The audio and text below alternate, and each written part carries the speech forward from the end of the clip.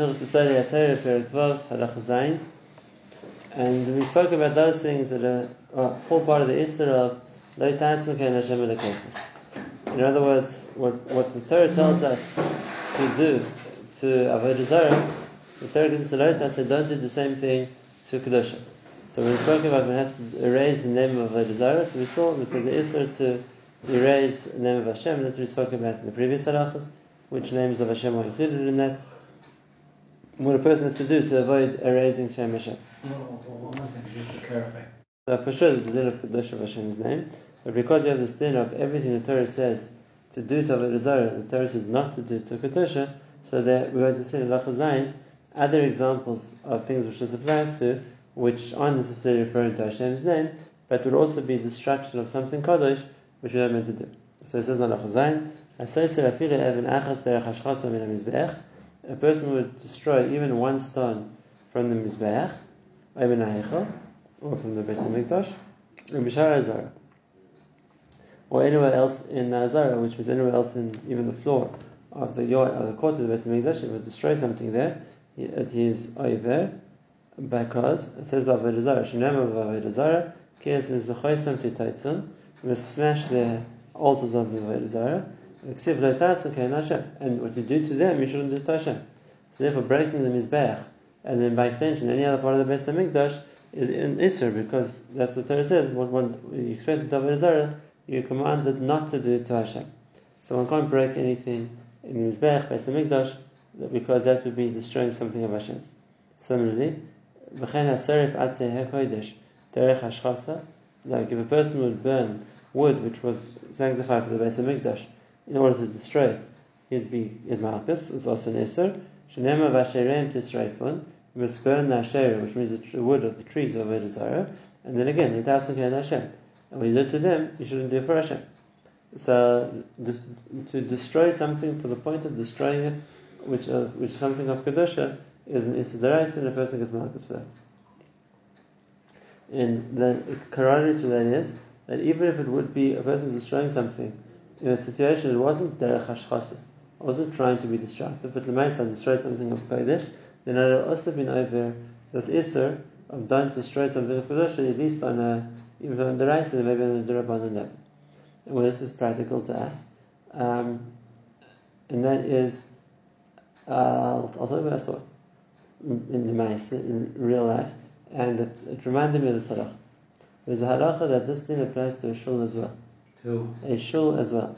Okay. And therefore to break something in a shul is the Isser of Lo Ta'asim Kein Hashem Elokeichem. We command to destroy the places Asher Avdu Sham HaGoyim, places where Goyim worship the Avodah Zarah.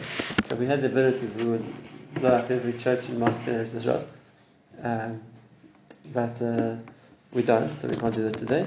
But that same halacha would be then don't do anything to destroy a shul. So besides the dinim of the Beis HaKnesses, which we spoke about, there would be an Isser of destroying anything in the shul. And now the big question is, but to improve something, it might be different. That's not being destructive. Right, so the Gemara says that the Shas body, they used to break a shul down to rebuild it, so that's not derech hashchasa, that's not to destroy. We find Hilchos Yesodei was told to take the Beis Hamikdash to rebuild it as well. That also wasn't derech hashchasa. The issue here is something which is derech hashchasa. It's being destructive without doing something to rebuild. So I'll tell you where I saw this halacha. I was once leading a trip from Kodel to Poland, and one of the ruins of the old shuls in Poland is a place called Tarnow. It's near Krakow, and basically all they have is part of the inside of the shul where the bimah was, and part of the pillars holding up that chelik of the roof of the shul. But since its destruction, it's over 80 years. I don't know how old the shul is. It's like made out of brick, but the brick's starting to crumble. So it was a thing to do with like taking pieces of the brick as souvenirs. I think it's mamish. There's mamish as issa. You're destroying part of a shul. If you're taking, even though it's not being used, but the it was built as a shul, to take off pieces of the bricks to keep as souvenirs is better than partially destroying the shul. That would be a gather of Lotitotza, not to destroy things of Kodesh. It's not the Berlin Wall, is it? No. So it's very far from Berlin. This is incredible. No, I'm saying Berlin, more people would take. Yeah, okay. So we definitely take that as souvenirs. You don't not from parts of the shores. Okay, so that's the din of. So there's halachas about. The Gemara brings in the Geda that even though they're destroyed, it's still a Kedusha. If we're going to sell it and then transfer the Kedusha to the money and use it for something else, so we move the Kedusha along. But if it still was Kodesh and nothing ever happens, then it has the Kedusha, it has that. Okay. I mean, no one's ever tried it as far as I know, but it would be the same thing. I hope no one ever does. When they start taking slivers off the coastal as souvenirs, you have the same problem. It's the water of the base of English. There've been Isser of the same Isser of Leitas and Hashem Elokeichem, not to destroy something which is Kodesh. Okay, so that's the din of structures or which are meant for Kedusha. The Rambam doesn't talk about it, but the same halacha also applies if a person would destroy an animal which was kosher. Because they're also, when it comes to Avodah Zarah, we have to destroy their things, and we call it the krevis, the things that brought us the korbanos, and to destroy kosher animals, the same reason we fall into this category too. Okay, halacha ches, and this is a very interesting halacha. He says, besides what we spoke about Shem Hashem, so similarly, to destroy a Sefer Torah, which was Kedusha, would fall into this category also of the Isra of destroying something Kodesh. As is in halacha ches, Kisvei HaKodesh, Kulon, any Kisvei HaKodesh, or Perushayan, or Perushim on the Kisvei HaKodesh, or Biorayan, or commentaries on those Perushim, also this person ala abdun biyad. You can't burn them or destroy them with your hands. If a person actively destroys Kisvei Kodesh or their explanations, so he gets Malchus Midrabanan. Now, what's included in Kisvei Kodesh and the Pirushim and the Biurim? So Kisvei Kodesh is the Tanakh. We understand the Sefer Torah, we understand the Levim, especially written on a klaf, with the right way that they're meant to be written, so for sure they have Kedusha. But now we're coming with a big chiddush. And now we're saying it doesn't just apply to the Kisvei Kodesh, even commentaries. So even the books we have today, which are commentaries on the Kisvei Kodesh, the Mishnayos, the Gemara, the Rishonim, even the Achronim, whatever it's going to be, it's also to destroy them also.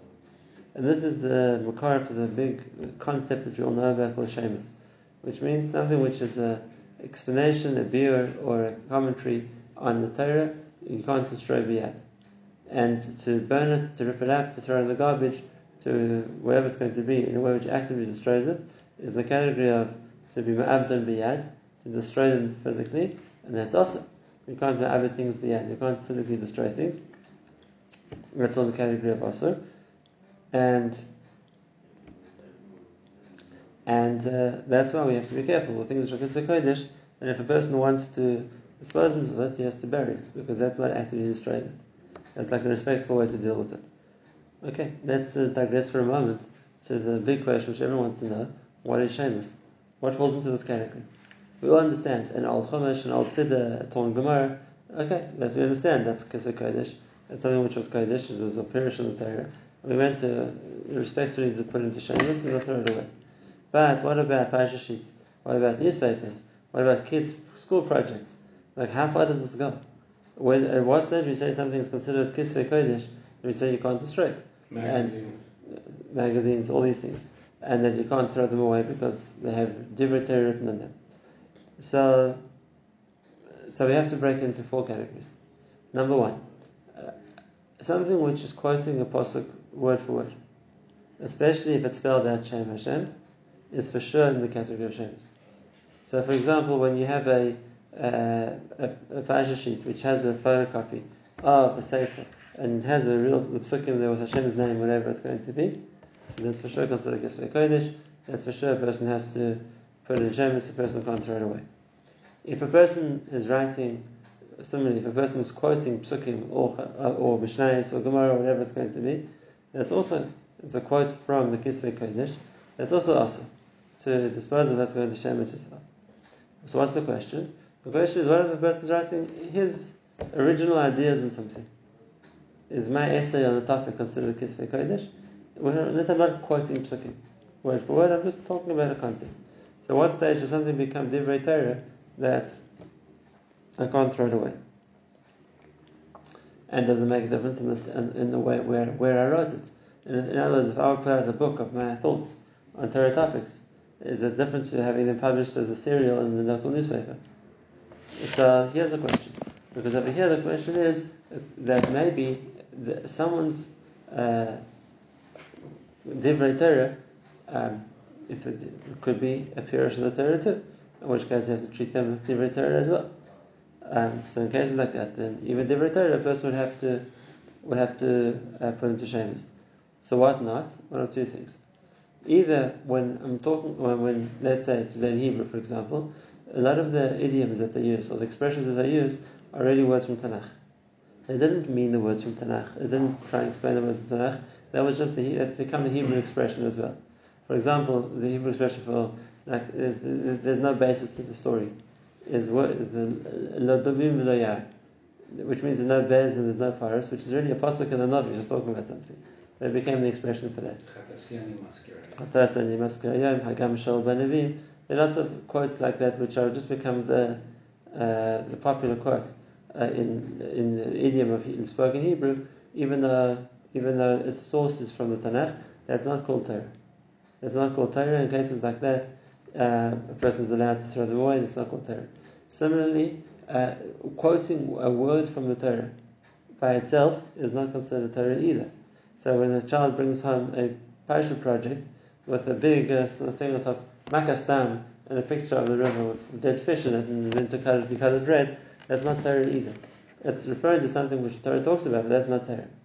So how many words does a person need in order to say that this is a quote from a pasuk as opposed to just a title?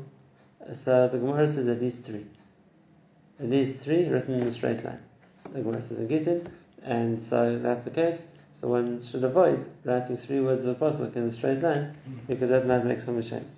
That's why, for example, whenever they make wedding invitations and they want to write on top Na'is Yishalem Arishim Choseinu, or Kosasim Kolchada, Kosasim Kolchada, Kosasim Kolchada, Kosasim Kolchada, which is really psukim, they always put it in a wavy line or in a curve, whatever it's going to be. So it shouldn't be 3 words in a straight line, because otherwise the wedding invitation will end up in shameless too. Okay, so that's the dinim of what's considered the Tasun Ken Hashem Elokeichem, because that would be something of a pasuk which has been a person has, so to speak, destroyed by throwing it away. Now the question is, so does that mean actually every newspaper has parsha ideas in it? It's one of the 12 Chachamis. So it talks about the parsha or gives the impression of current events based on what they want to talk about in the Torah.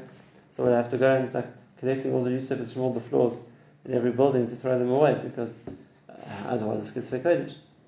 So on this we say Yesod.